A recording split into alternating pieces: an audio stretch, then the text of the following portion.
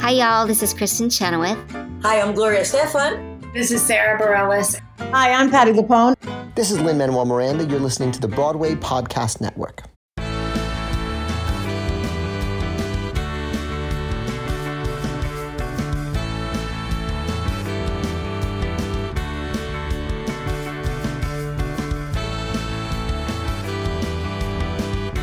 Hello, I'm Jesse McAnally. And I'm Alan Seals. And I'm Liz Eston. And welcome to Carried Away, a podcast where we explore the films and television shows starring the one and only James Eugene Carey. And we've got not one, but two very, very impressive and special guests.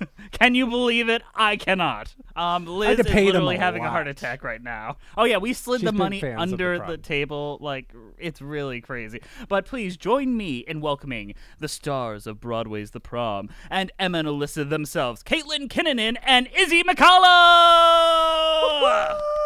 And then add like a lot of applause and confetti noises right here. Yeah, so much applause. So much applause. The Vuzaleilas. Thank you both for joining us.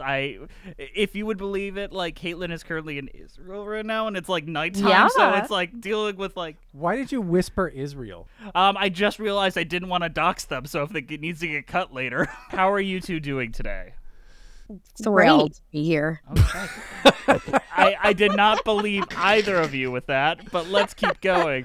This is a Jim Carrey podcast, and everyone's first guesting. I do want to ask, what is your histories with Jim Carrey, respectively? Where did you first learn about him, and what is your opinion of him now that we're a little bit removed from his heyday? And Caitlin, I'm picking you to go first. Great. Well, I'm going to be really honest with all of you here. My knowledge of Jim Carrey is not vast. Yes. You know, we've got a few highlights, like some Ace Ventura and Eternal Sunshine, but like I am not a connoisseur, and I know that he seems like a cool guy, and he dated that one woman who's an anti-vaxxer for a really long time, but he's no longer with her, so it's good. I still cannot remember if it's Jenny McCarthy or Heather Locklear. I get it all mixed up. He swore it was Heather Locklear for the first like 4 episodes. For the first episode, he kept saying Heather Locklear every like 10 seconds, and we kept trying to correct him. Jenny McLaughlin. Yeah. McLaughlin. Jim Carrey's own relationship with vaccines is a little iffy too. So, not the most fun territory. But I like the fact that you're a more cursory knowledge, because we had Brightman on a few weeks ago, and he was a big fan and real obsessive. Yeah. Obviously, a big influence on their work. So I'm really glad that we kind of have a more like a general view of him, so we can just kind of talk about the media. Izzy, what about you? Well, he proposed to me 3 years ago, and we've lived ever since. No, she started with honest, but I thought I'd start with a lie. Jenny McCarthy, is that you? Wait, which is the lie? The happy part or the marriage part? Both, honestly. You decide. No, I am also not the biggest Jim Carrey connoisseur. However, I do love me some Grinch Who Stole Christmas. I think that is his best work to date of the old oeuvre I've seen of his. I've also seen Bruce Almighty is a classic that I love. Yes. And obviously Ventura. Him coming out of the rhino butt really does it for me. Just like a finger poking through. You know, something changed in me when I saw that for the first time. I was like, that oddly awakened a lot of parts in young people, I suspect. I think it did, which is very questionable, and we all need to have therapists, which we should anyway. But so that's kind of it. There's a movie he did with Téa Leoni. Dick and Jane. Yeah, that one. I liked that one.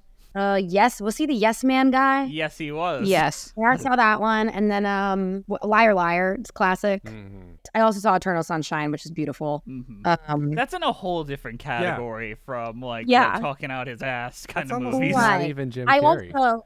I also know that he once wrote himself a check for $1 million, dated 4 years in the future, and then he booked his first movie like a week before the 4 years was up, and like was able to cash the $1 million check to himself. Do you know what he actually did with that check? Framed it? No, shortly before he was able to cash it, his father died, and he slipped it into his dad's coat pocket at his funeral. So yeah. Wait, did he ever cash it? No, he said that was my inspiration, and now it's going down with my father, my other inspiration. It was like a very big moment for him, like the ending a chapter of his life and starting the next one. I know way too much about this man, and it's not healthy. But speaking of which, let's talk about... y'all have not been on the journey we have with this filmography. There was basically 3 actual porn films at the start of this. So I'm just happy. Like, there's a movie with a narrative and emotional payoffs. Yeah, we're just and getting to the female with point. lines. We're just getting to the point of his career now where there's a through line. Kind of.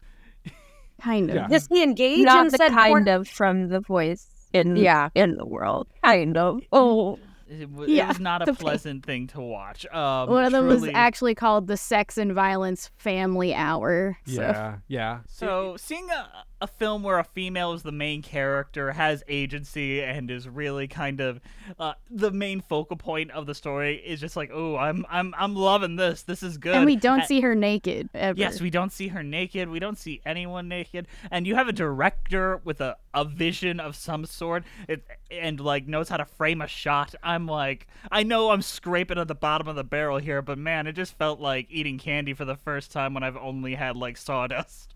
Well, yeah, you mentioned the director. It's Francis Ford Coppola. Crazy. Yes. And daughter Sophia was in it too, by the way. Mm-hmm. Yes, she was. Sophia would later direct Kathleen Turner in The Virgin Suicides. It all comes back. Whoa. It's all connected. And Nick Cage is the nephew of Francis Ford Coppola. The because hell happened to Nepo Nick babies are gonna Nepo baby. Peggy Sue was once crazy about the guy she married. I have certain unresolved feelings about your father. I don't trust him. But tonight, at her 25-year high school reunion... Well, Charlie won't be here tonight. We're getting divorced, actually. she'll disappear in time and arrive in her senior year of high school. Peggy Sue got married. Peggy Sue got married. Peggy Sue Got Married. It was released October 10th, 1986, written by Jerry Lechtling and Arlene Sarner, directed by the one and only Francis Ford Coppola. The plot of which is Peggy Sue faints at a high school reunion. When she wakes up, she finds herself in her own past just before she finished high school. Interesting movie. That's it. That's the whole. You said that's the whole blur. Her own past. A little behind the scenes thing. I'm the one who puts together all that information. Yes. I went on like 6 different websites to find a summary of Peggy Sue Got Married that didn't suck, and that was the only one I could find on like 3 different websites. I even went on Letterboxd that usually goes an insane direction. It's like Peggy Sue faints and ends up in high school, and I'm just like, none of them are untrue. But right, I mean, yeah, that is what happened. It is a strangely kind of meandering, plotless story where it's just a deep dive into a character regretting a lot of their choices, and the main question is, if you were given the chance to change your life, would you take that chance? And this film opts for, no, you wouldn't. Why would you? You've got children. Come on. And maybe that's not the way to go about this, but the choice is there. I feel like that's where a lot of us are going to have our issues. But Caitlin and Izzy, what is your guys' initial thoughts to watching this film? I think my thesis statement, it's summed up for me in the fact that the last line of the film is, "I'll make a strudel." And I was like, did you learn nothing? Because that's Nicolas Cage with a really bad box dye job and a weirdly alien cartoon voice who... Oh, we'll talk about that. What? Yeah. The cartoon voice really got me. That was like when my puberty hit at whenever it was, 14, 13. And then Nick Cage made a choice. And old Francis Cope. He sure did. Like, go for it. It gave me a chance to do some thinking last night. Oh, yeah? Yeah, you know, about what we said on Tuesday.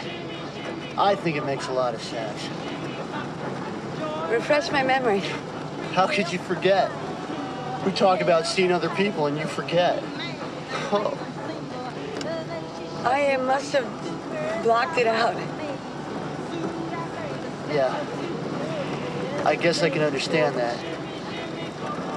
But please, don't start crying again. He said he was inspired by the Gumby character Pokey, and then it was made even worse by the fake dentures he had to wear to give him the overbite he wanted. He wanted the overbite? He wanted the overbite. He's Nick Cage. He's a flippin' weirdo. Because I distinctly remember watching it and being like, why are his teeth so perfect? It's because he was wearing dentures. Yeah, very much a choice. The set with Nick Cage was a hellhole from all accounts. So much that Kathleen Turner had to pay for her words. But we'll go into that later. Caitlin, what did you think? A lovely way to spend a couple hours. I can only dream my film gets that review. This? We're gonna play a 1-star, 5-star game soon. I can't remember. Let's see. Is that a 1-star or a 5-star review? Yes, it could be either. I mean, I think if I were maybe drunker, it could have been 5 stars. Were you? But I think were you partially drunk already? I actually wasn't drunk at all. Oh, that was. I was not drunk enough. Yeah. So I think like completely sober, watching it on vacation while in Israel. Because I didn't pre-plan this and think, oh, I should maybe watch it before I come to my vacation. No, I was like, oh, shit, I have to watch this movie while I'm in Israel. So if those are your circumstances, I'd give it like a 2.5 stars. Okay, well, let's start with the positives. What did you like about it? Kathleen Turner. Yes. Okay, I mean, that performance is the reason why this film exists and has any lasting impact. Like, it's not like this was some... I mean, I miss films being like this being made.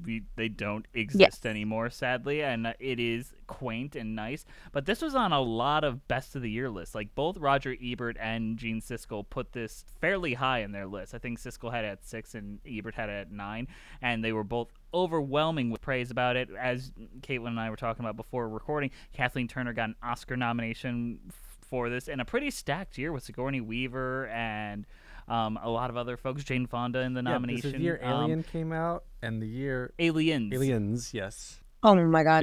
Yeah. It was a big year, but also I wonder how this film would have been received if it came out a year or two earlier, so that Back to the Future didn't totally eat its fucking lunch.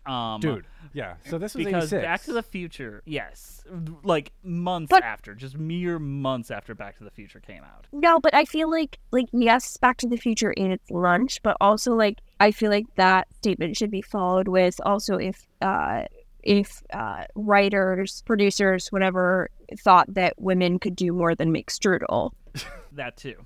You know? Like, because a woman could have done everything that Marty McFly did, but they were like, no. If a woman goes back in time, she has to, like, figure out that she really likes her grandparents, wants to end up with her bum of a husband, and make him strudel. Well, yeah. That opens us up to the development of this film that I would love to dive into, and what a better version could have been made. So with the first choice in director, which is Jonathan Demme, who you might know from Stop Making Sense, Married to the Mob, Rachel Getting Married, and The Silence of the Lambs, who is in Philadelphia, of course, a very empathetic filmmaker. He is known for having very strong women in the lead and portraying them from a point of view that is very engaged. He would have nailed this. He would have been very good in this. And at the time, the star attached was Deborah Winger, who was the main creative force leading this to where it was. Jonathan Demme then was asked to leave by Deborah Winger and was replaced by Penny Marshall from A League of Their Own and a bunch of other incredible films. A very acclaimed female director who I think would have had a lot to say, and I'm willing to put money on the ending would not be the ending if Penny Marshall were still directing. And then Deborah Winger did not like Penny Marshall either, and then comes in Francis Ford Coppola. Now, we keep talking about Deborah Winger, who is the creative force behind it, gets into a bicycle accident, hurts themselves, cannot be in the film anymore, and is replaced by Kathleen Turner. And we're stuck with Francis Ford Coppola, who I'm sure just puts a lot of his family members into the film, changes the ending a little bit, and makes it a story about, hey, you both cheated. You're good now, right? Because Francis Ford Coppola, noted adulterer, Big fan of that. Tried to have sex with George Lucas's wife on many occasions. Not the most like marriage is good kind of guy. You know what's ironic about that is that has the character who is the poet that hates Hemingway, which I love. Yes. His take on Hemingway is that he's fat, violent, and drunk, which is correct. And Kathleen Turner is like, you can't remove the artist from the art. And he goes on a monologue about Jack Kerouac and how like you should be able to live your art and you shouldn't be inextricably linked, or they should be inextricably linked. Which is ironic that Francis Ford Coppola put that character in if he himself is also an adulterer. And I was like, we all should be forgiven. It's fine. Yeah. But I also feel like that character is him making fun of artists. I think that is his commentary on people that take themselves too seriously. You're just a bunch of hippies that want to go into a polyamorous marriage in Utah that really don't know what the real important thing, which is traditional family values. And I am shot from a cannon into the energy. What are you shooting for? Maximum intensity. Yeah, I'm gonna get out of here. I'm gonna write. I'm gonna check out of this bourgeois motel, push myself away from the dinner table and say, no more Jell-O for me, Mom! That includes sleeping with other people. Of course. Yeah. Tradition. He has to cheat a little. It's tradition to sleep with George Lucas's wife. That is what bothers me with this film, and a lot of genuinely interesting ideas and things that I was like getting engaged in, but at the end of the day it turns into everyone finds Peggy Sue hot. Even like the platonic relationship I felt between her and the science guy, and then eventually he's like, you should marry me and change history, and she's just like, can someone please find value in me other than like my parts? I'm going to hang out with my grandparents. So okay. Speaking of things that are just weird and didn't make sense to me, I thought I didn't know where this was going. This is the first time I had seen this film, and I was like, is it gonna come back and actually history's gonna change? Is it just all a big illusion? You know, obviously she was, whatever happened, medical emergency, and then that's why she went into this drug-induced hallucination. Did she still get pregnant when Nick Cage brought her out of the Elks Lodge, and then they did it on the floor? That's the vibes that I got. Yeah. Okay. Yeah, she made the choice she made on her 18th birthday in her previous life. Thus, everything went the same direction, and thus time reset itself. It's not like sperm count it's not just a dice throw. It'll be totally accurate. You'll have those same kids, right? You'll not have to learn to love two other like kids because of the millisecond of difference. And you'll give ejaculation. Yeah, prompted her into the future. Favorite words. Go ahead, Caitlin. No, just that like you give all of these ideas to the scientists. None of those come true, but magically you're thanked in a book. Yes, Well, no, actually, I have a theory here. That scientist is a fucking hack, and every idea he got from her. That is what I was interpreting that ending as, because he did all these microchips things because she told him he could do it. So he learned how to do it because she told him, butterfly effect kind of thing. She was always meant to go back in time and do this stuff. The choices, okay? Microwave ovens, pocket calculators, Walkmans, digital watches, and miniature television sets. Oh, and huge radios. I mean, for some reason, everything else gets tiny, but portable radios get enormous. Huge, enormous radios. Wait. So are you arguing that she was actually a time traveler or just reliving her past while she... I'm arguing that the movie is arguing that, because she's actually I don't think that this science guy is that smart. I think he was given information. And for my own benefit, I rewatched the opening scene after finishing the film because I really just wanted to compare to see if there was any foreshadowy bits. And his vibe feels like a man that knows he's a fraud in that opening scene. Like a man who knows that he has been living a lie and kind of coasting off of information he was given unfairly. But if he knows that, why did Nick Cage's character not know that she was off trying to break up with him instead of what she was originally trying to do? Like, what you were saying is that when she went back in time, she affected the future that she was already living in and hadn't known why, Yes. So if he knew that, the fraud, right, the scientist guy, if he knew that, why didn't Nick Cage's character and why didn't Peggy Sue? Because she never told anyone but the science guy that she went back in time. She and her grandparents? They're dead. I think this is like a quantum thing. I think this is more itself. Yes. Yeah. Yeah. I think it's a multiverse type situation. Like she went to a different timeline. Mm-hmm. So this is because the Back to the Future timeline where Biff got the almanac. Yes. Yes. Okay, so one of the Back to the Future does an incredible magic trick where they will show you Leah Thompson, Crispin Glover, and Tom Wilson and the opening scene.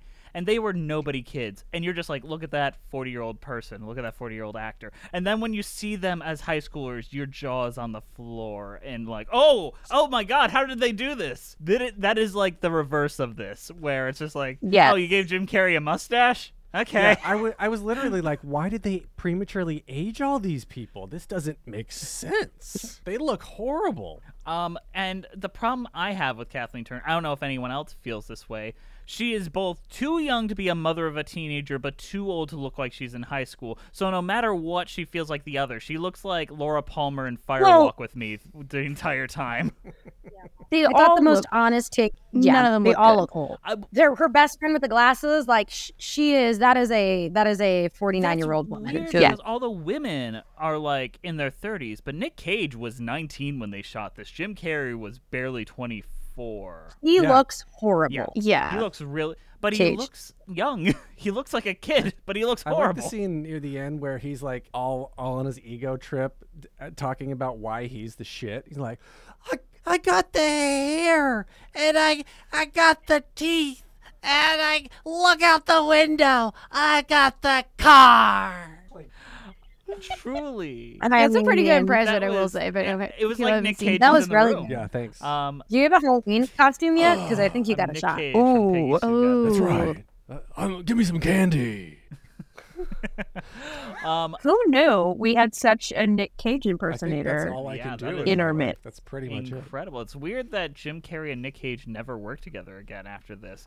But now that we're talking about Nick Cage, Liz, how about we talk about what Nick Cage allegedly did on set? Allegedly. Allegedly. Oh, you know, Izzy's eyes are so big right now. a lot happened. So excited. A lot happened. Liz, I'll let you take this over. drama. You did the research on this, but are I you was... sure you want me to do this? It's a lot. It is a lot, but I feel like coming from a man, it would kind of take away the power. Okay. Oh no. This is why I work on I'm this nervous. podcast, so it's not just a bunch of dudes talking to each other for an hour. We love it. Thank you. Okay, so in Turner's 2008 memoir, she wrote, and this is a quote from the book, he caused so many problems. He was arrested twice for drunk driving, and I think once for stealing a dog. He'd come across a chihuahua he liked and stuck it in his jacket. On the last night of filming, he came to my trailer after he'd clearly been drinking heavily. He fell on his knees and asked me if I could ever forgive him. I said, not right now. I have a scene to shoot. Excuse me. And I just walked out. Nicholas didn't manage to kill the film, but he didn't add a lot to it either. For years, whenever I saw him, he'd apologize for his behavior. I'd say, look, I'm way over it, but I haven't pursued the idea of working with him again. That was her first criticism. That was just number one. Ooh. And then in 2018, she commented on Nicolas Cage's terrible nasally voice. Quote, it was tough not to say cut it out, but it wasn't my job to say to another actor what he should or shouldn't do. So I went to Francis Ford Coppola. I asked him, you approved of this choice? It was very touchy. He, Nicolas Cage, was very difficult on set, but the director allowed what Nicolas wanted to do for his role. So I wasn't in a position to do much except play with what I'd been given. If anything, in Cage's portrayal, only further illustrated my character's disillusionment with the past. The way I saw it was, yeah, he was that asshole.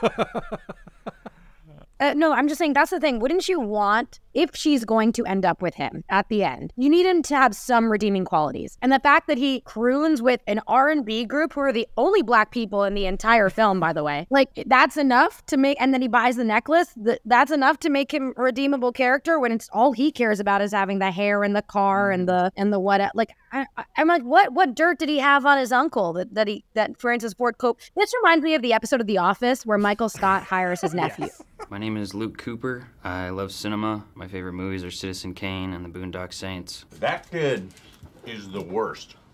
Needs to be fired, Michael. He's not the worst, okay? He's not the worst. You know who's the worst?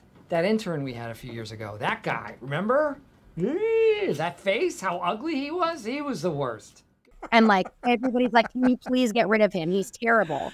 And he's like, I can't do that. He's family. And it's like, he's making the movie worse. Yeah. He's actively making the movie worse. I mean, the thing is, Sofia Coppola's in the movie, and she's wonderful. Yeah. I see her, and I'm like, She's that's good a high in it. schooler. That's a high Yeah. schooler.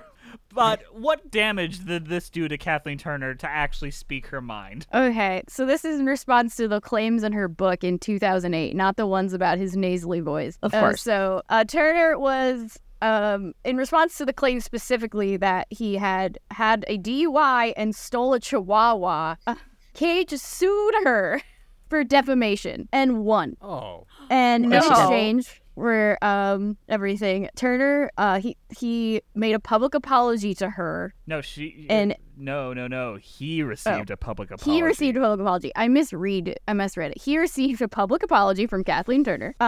And Turner and the publisher had to make a donation to charity. Oh my God. It was probably part and of the truly, settlement. men. Am Also, I right? I did all this research before I watched the movie, so the entire time I'm watching it, I'm coded with the fact, just like, wow, these two hated each other.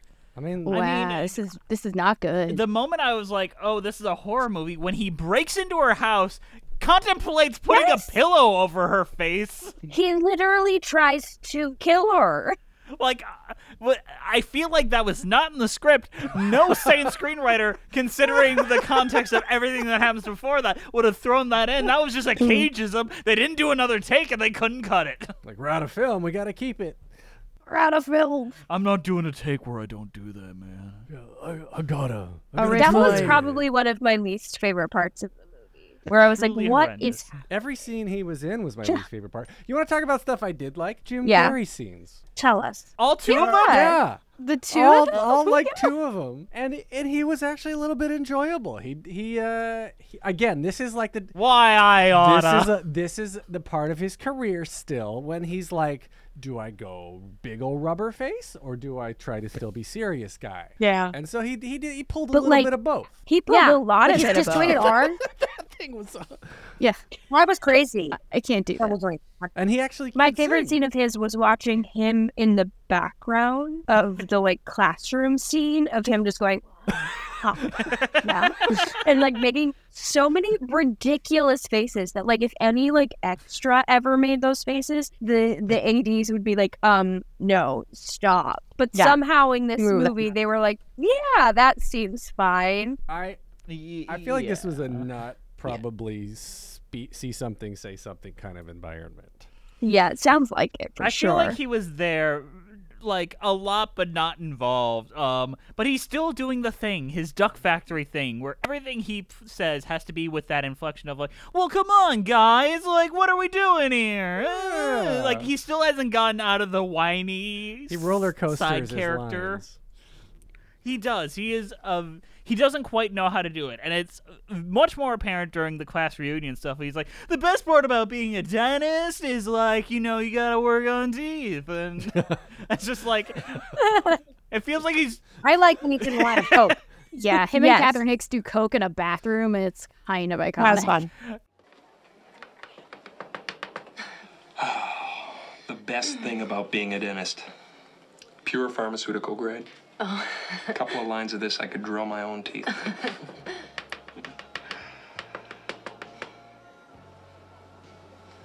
Hi.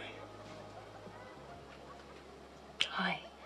Truly a weird movie, but I think the best parts of the movie is the opening scene, the reunion scene. Like that opening shot where we start in the reflection and then we go past it. True, like some good cinema stuff. And like I felt this character, and I just wish that I was sticking with that version of Kathleen Turner. I wish we were sticking with that Peggy Sue, because as soon as she's back in high school, she reverts to a lot of infantilization of herself. Can I just say one thing that really surprised me and I thought was really funny is the way that she belted out My Country 'Tis of Thee. Yes. You must have been a Reagan fanatic, because I was like, whoa, you are really proud. And I'm like, why? Ronald Reagan is your president, where you're coming from. But that's fine. My country, 'tis of thee, sweet land of liberty, of thee I sing. Land where my fathers died, land of the Pilgrim's pride, from every mountainside, let freedom ring. I think their intention is like she's so nostalgia, so she's gonna like really lean into like the things that she used to do, like see her goofy parents. Like there are lines here that touched my soul, like when she like turns to her mother and is like, "I forgot you were that young." There are moments here of brilliance, and it's all from her. Like when she answers the phone and she hears her grandmother's voice for the first time, and she's long dead. Stuff like that gets to me. And the thing is, I'm discovering we are getting close to the time where I need to be moving on to like the letterbox section, but we have to talk about the weird cult at the end. Gosh, the Moose Lodge. The The cult. the Freemasons. I feel like people are going to listen to this episode who haven't watched this movie and be like, what the actual fuck is Peggy Sue Got Married about? Because none of what we've said was in that blurb. She did say the title once. Yes, she did. We're doing coke. We're doing... Which I really liked that. At that moment, Izzy, I thought she was like, this is it. This is where we're forking. Like, we're going to fork away from the original. But you didn't It didn't fork. See, she didn't fork. I shook my mouse to see the runtime once I discovered we're going into the cult thing, and I realized there was 11 minutes left in the film, and I'm like, they're not going to take this interesting turn, are they? No, and at the end, they just show Grandpa like, guess she went back to the future. I guess it worked. I mean, what else was he supposed to think? Like, I don't blame him for thinking that. Vast and mighty one, ruler of light, king of the sun, this girl is lost amid your mysteries and wishes to return to her own time. We adore thee and invoke thee. Grant thine aid. Look with favor upon us as we witness the regeneration of spirit. We ask thy intervention, that this girl may return to thee on the wings of thy love. Spirit, womb of mother, reclaim thy child of light. The name of your love is rebirth. This is never gonna work. I also like that, like the grandmother knew when she was gonna die. Like, that was weird. She also time travel. Is that? I think that's it what was they're implied implying. the grandparents time travel at some point. Yeah, they're part of the so, Freemasons, and they are time travelers, apparently. Yeah. What does Grandma really think you do? And this all connects to Jack the Ripper somehow. They didn't teach me this in Bye Bye Birdie, but you know. But you know what else they didn't teach in Bye Bye Birdie? Critical reviews. So let's move on to our critical quarter, and we compare our thoughts to some real critics. First from the New York Times, you know, everyone's favorite. Begrudgingly have to do this. I give them all C-. I give no that one's one a happy, C+. but no one's That was passing pretty either. good. That was a good segue. So this is from Vincent Canby of the New York Times, right when the film came out. They say, Peggy Sue Got Married is a small, amiable sort of sloppy comedy fantasy with fond memories of Buddy Holly's title song, The Edsel Fiasco, Saddle Shoes, and Bobby Socks, prom queens and the possibility of sex before teenage marriage. Though Peggy Sue Got Married can't be identified as distinctively personal, it stands in grave danger of being analyzed as if it were Potemkin or even It's a Wonderful Life. Most of the time, Peggy Sue Got Married is either underdeveloped or simply not thought through. The way that the film gets Peggy Sue into and out of the past is no less lame than the explanation of Bobby Ewing's recent resurrection in Dallas. Timely reference. So much key information is missing or left uncertified or undramatized that the film appears to have been edited by termites. That That is the most New York my Times God. review I've ever read. Wow. Yeah, that's scathing. Edited by That's the name of my next termites. podcast. Wow. Edited by termites. But like he's not wrong. No, not a single lie found. But let's look at Time Out. What they had to say more recently in 2012. The movie is unfortunately bound to be compared with the much slicker Back to the Future. Ignore the ridiculous happy ending of this film, and you have a much more fatalistic exercise in which Coppola eschews easy laughs in favor of the exposure of feeling and the fact that these people's lives, however empty, matter to them.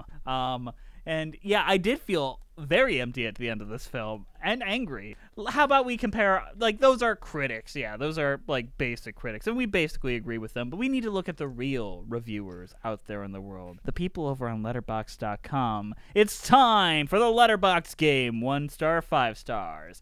So, how this is going to work. Me and Alan are going to read to you real Letterboxd reviews, and you guys have to tell us whether it's a 1 star or 5 star, just based on the review alone, with no context outside of it.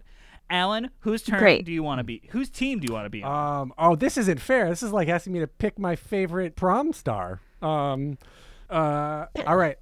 A rock, paper, scissors. Whoever loses gets to be on my team. Oh, this is going to be hard over Zoom. That's hard. Right. They're on the same roof. Rock, paper, scissors, and shoot. Rock, paper, scissors. Both scissors. Rock, paper, scissors, and shoot. There we go. Okay. Izzy lost. She's on my team. Okay. Sorry, Izzy. I'll go first. All right, you ready, Caitlin? All right. Yeah. Okay, don't be nervous. This will be fun. It's fun. Don't worry. You got it, babe. Peggy Sue should fight Donnie Darko. Is that a 1 star or 5 star review? That's it? That's it. I would like to see that. Mm-hmm. B, I'm gonna go really mild and it's got to be a 1 or a 5. Ooh, it's a binary. 1 so it's or 5. Oh wait, high either or has low. to be. Oh well, that's a what? That's a 5. That is a 5 star. God Bafflingly damn it. enough. It's okay. It's okay. There's plenty of time. Alan, your turn. All right, Izzy. Jim Carrey should have won that Emmy. Yes. What? I gather these, so I had to read a lot of them. This is the most out of pocket thing I read in Letterboxd game gathering. This wasn't history. even a TV movie. I know, right? This is a theatrical film. I know. I feel like that's a diss on the film, so I'm gonna say 1. Correct. Hey, yes! Caitlin, we can take the lead here. All right. Okay. They need to remake this movie, but have Nick Cage play every character. Oh no. I'm gonna go with 5. That is correct. All right. Here we go. Izzy. Well done. Pee Wee Herman sure looks different in this one. I don't even know what character he's talking about. That is a 1. I think it's a 1. Oh, we're tied again. All right, Caitlin. Hug your family type shit. A 1. That is a 5. Oh, you don't like to hug your family, Caitlin? I was reading it in a that's gross kind of way. No. They were saying I hate hugging my family. I love hugging my like family. hugging your family too. Right. Okay. You're very huggable family, Caitlin. They're awesome. All right, here we go. You ready? You ready, Izzy? I hate men except Richard and Arthur. Yeah. That's tough. We don't give you the easy ones. Because I hate those. I hate every other man in that movie too, but except Grandpa. I don't hate Grandpa. Oh God, because it could be we love the feminist that Kathleen Turner is for 3/4 of the movie until the end. Or these are nerve-wracking. I'm gonna go with 1. 1. That's a 5. That's a 5. Okay, I had to look up which ones were Richard and Arthur. I fundamentally disagree with the Richard one because he's like, you know what? Marry me, change your past. And Arthur, I will give you. He is the one that loves his wife, defends his wife, and is very which one's the mother and which one's the daughter? Yes, Arthur is fine. Everyone else, garbage. Cute. Wait, that's it. That's yeah. It. That's the whole review. Cute. Oh, I didn't even know you were reading the review. No worries. It's one. No. The whole review is cute. All lowercase, if that helps. 5. That is a 1. All right, let's do one more each. Shit. See if we I can would get have a gone with winner 5. here. Let me see. We're all winners here. All right. True. Except for the audience. If you're still with us this far, God help you. All right, Izzy. Yeah. Delightful movie. Oh no, I feel like this is a trick question. Always be concerned. Always. think it's a trick question. Very conservative. Delightful movie. One. Yes, one. Caitlin, we can tie this up here. Yeah, they went first. Wait, I thought you guys went first, so wouldn't that be? Yeah, we got one more. Then we would have We more went after out of that, order a little, We right? went out of order. Shit got fucked up. It's Yeah. not a real game. It's Don't fine. worry. Don't worry. No, there's no Right. Amazon No lives are gift at stake. cards. I'm very competitive. Caitlin, technically you know what? It doesn't matter whatever the last one is because Izzy has won this game. That's right. I will say it was the only mildly horny one I could find. Yeah, no in one's the really group, horny and over this movie. Letterboxd is usually very horny website. Oh, so. We did. well, nobody's very fuckable in this movie. Yeah. Speaking of horny, though, I just want to really quickly bring everyone's attention to the moment in the movie where Kathleen Turner has to call Nicolas Cage's penis by a multitude of different names, and all of them are horrible. Oh my god. But that, Yeah. My favorite was Throbbing Thrillhammer. I wrote it down. You wrote it down? It was so good.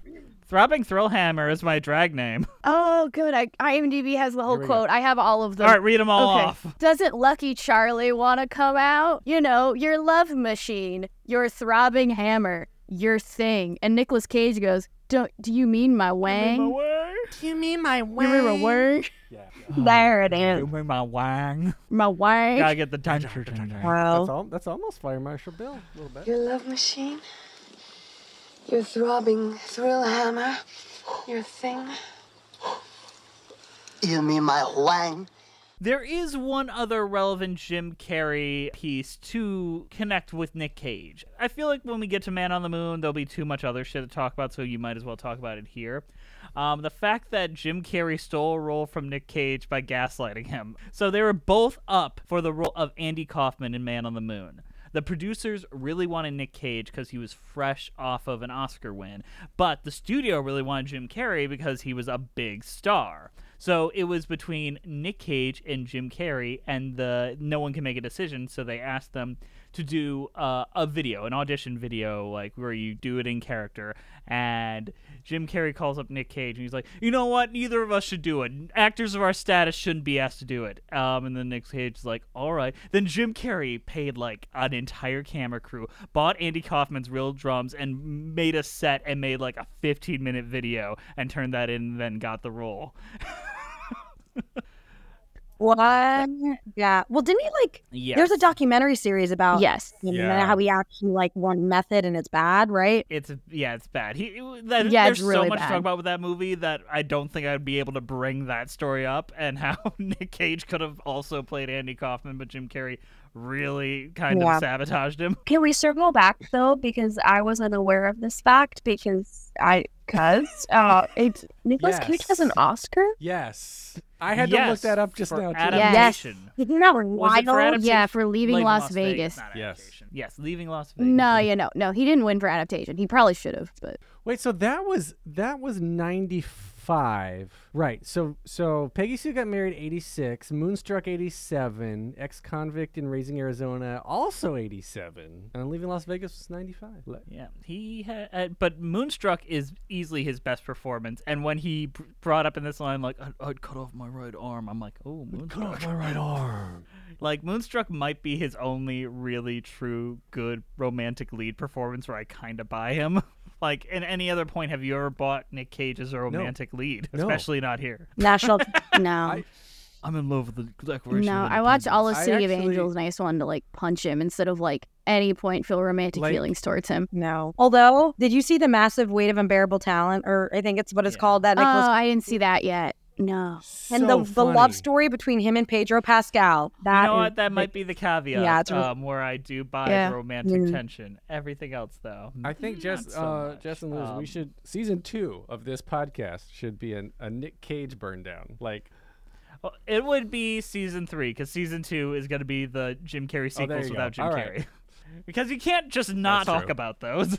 You have to cover them. You know Nicolas Cage has 112 acting credits on IMDb, that would be way right? too much. That would be an unreasonable amount of films to watch. Are you going to watch all the films that went straight to Redbox? No, I'm not. I love myself.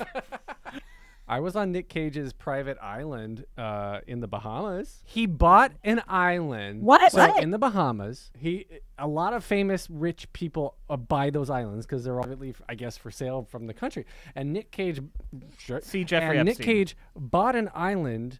I think the story goes not realizing that it had endangered iguanas on it. So now he was never allowed to use it or build on it because it would disrupt their habitat. So now he owns this island where the public is allowed, tourism is allowed to go there because it's a federally protected island that Nick Cage privately owns. So I've been on Nick Cage's island. And I believe it's the reason he did all his direct-to-video movies, because he had to pay off this island in the Bahamas because he just kept getting Don't work. forget the other reason why he had to do all those movie things is he got married on What's a the other whim in reason? Las Vegas, then immediately divorced 2 weeks later, but she still got half of his money. Who'd he get married to? Oh, yeah. Heather Forgot about Locklear? that. I don't know. I don't think it was not Heather Locklear nor Jenny McCarthy.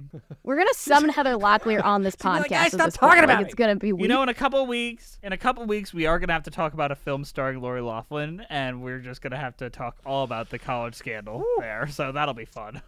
What is our overall thoughts on Peggy See, that Sue transition Got was like a Married? D-. And so our rating system is an alrighty then or a no spank you. It's a binary, just like everything like in the Letterboxd game. So, what does Peggy Sue Get Married get?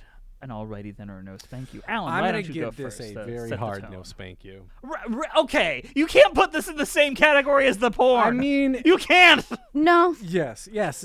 You gave us a binary option. But my gosh, like everyone else gets a pass to put this wherever. Alan, we watched through 4 porn movies. That was to get slightly here. redeeming. This just made me angry at the end. The porn was Because it slightly at least redeeming. visually entertaining mildly.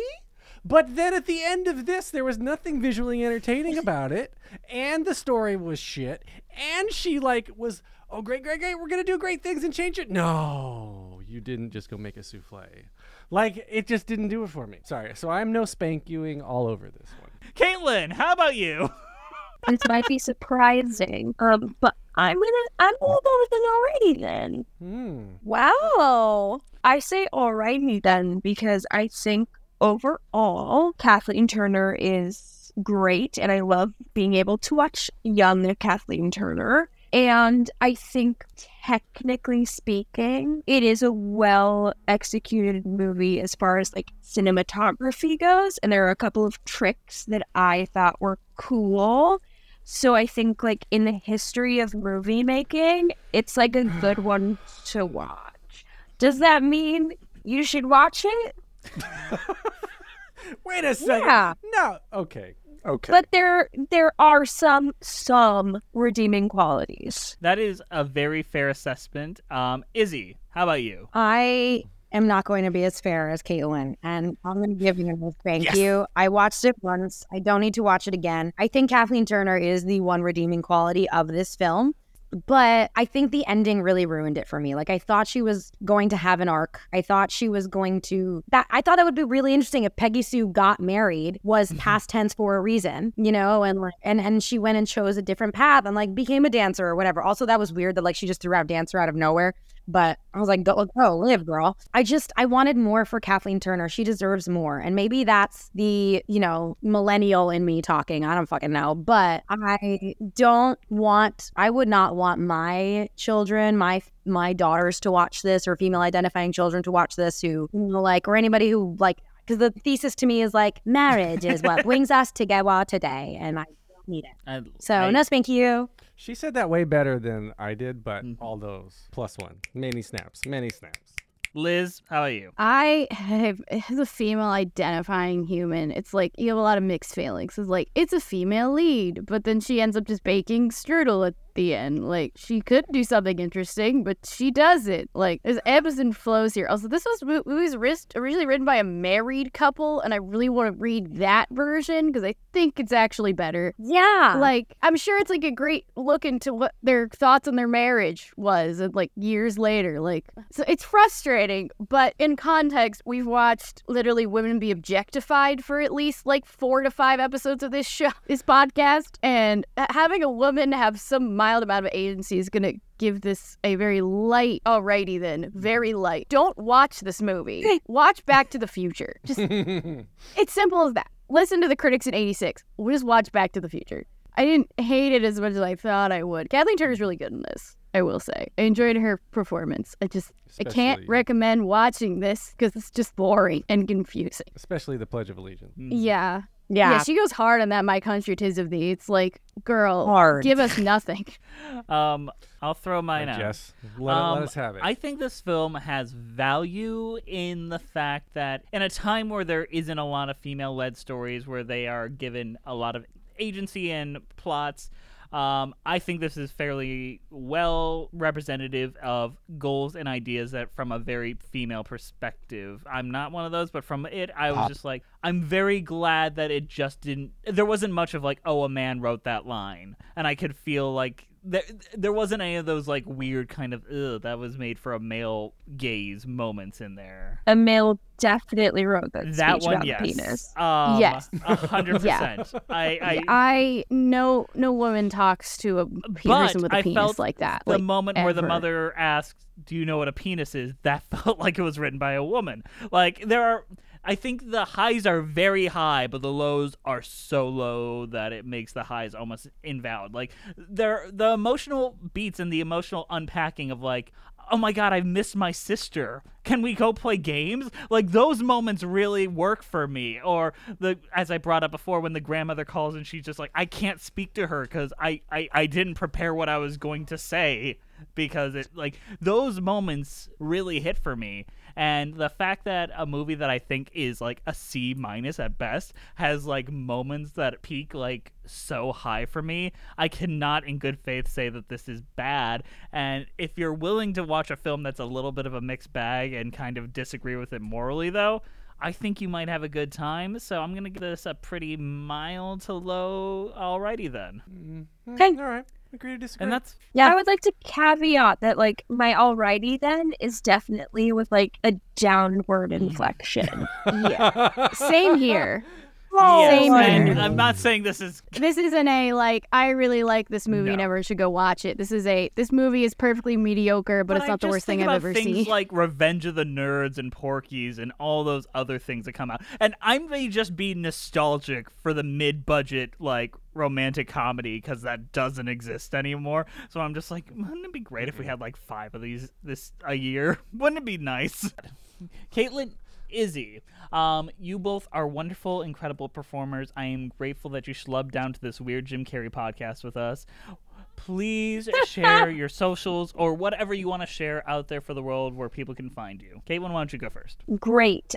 You can find me on Instagram at Caitlin.Kinnunen. All right, and Izzy. You can also find me on Instagram at Izzy Mccalla. And I want to plug too that Izzy is now Maisie in Shucked on my Broadway. gosh. Yeah. And my God, she's good at it. She's Alan.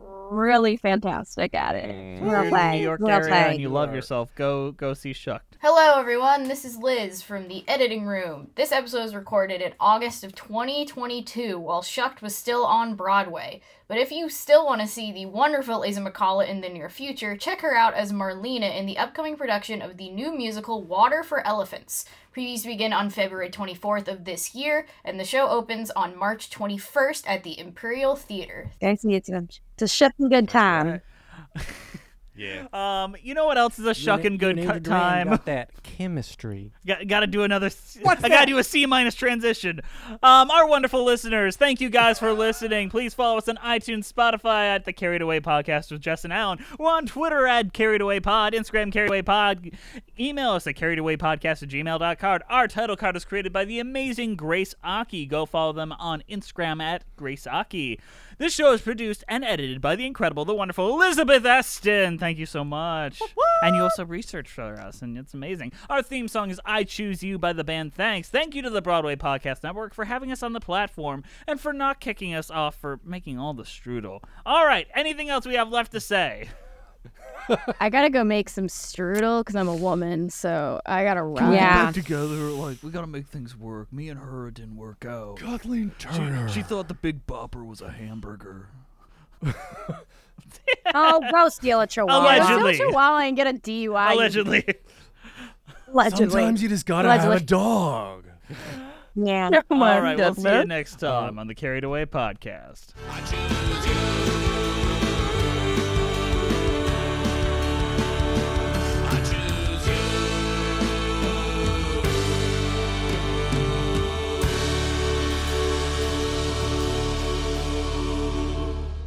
Hey, it's Leslie Odom Jr. here on the Broadway Podcast Network to tell you about the Rise Theater Directory, a program of Maestro Music. Rise is a national online resource designed to connect and empower backstage and administrative and creative theater professionals from underrepresented backgrounds.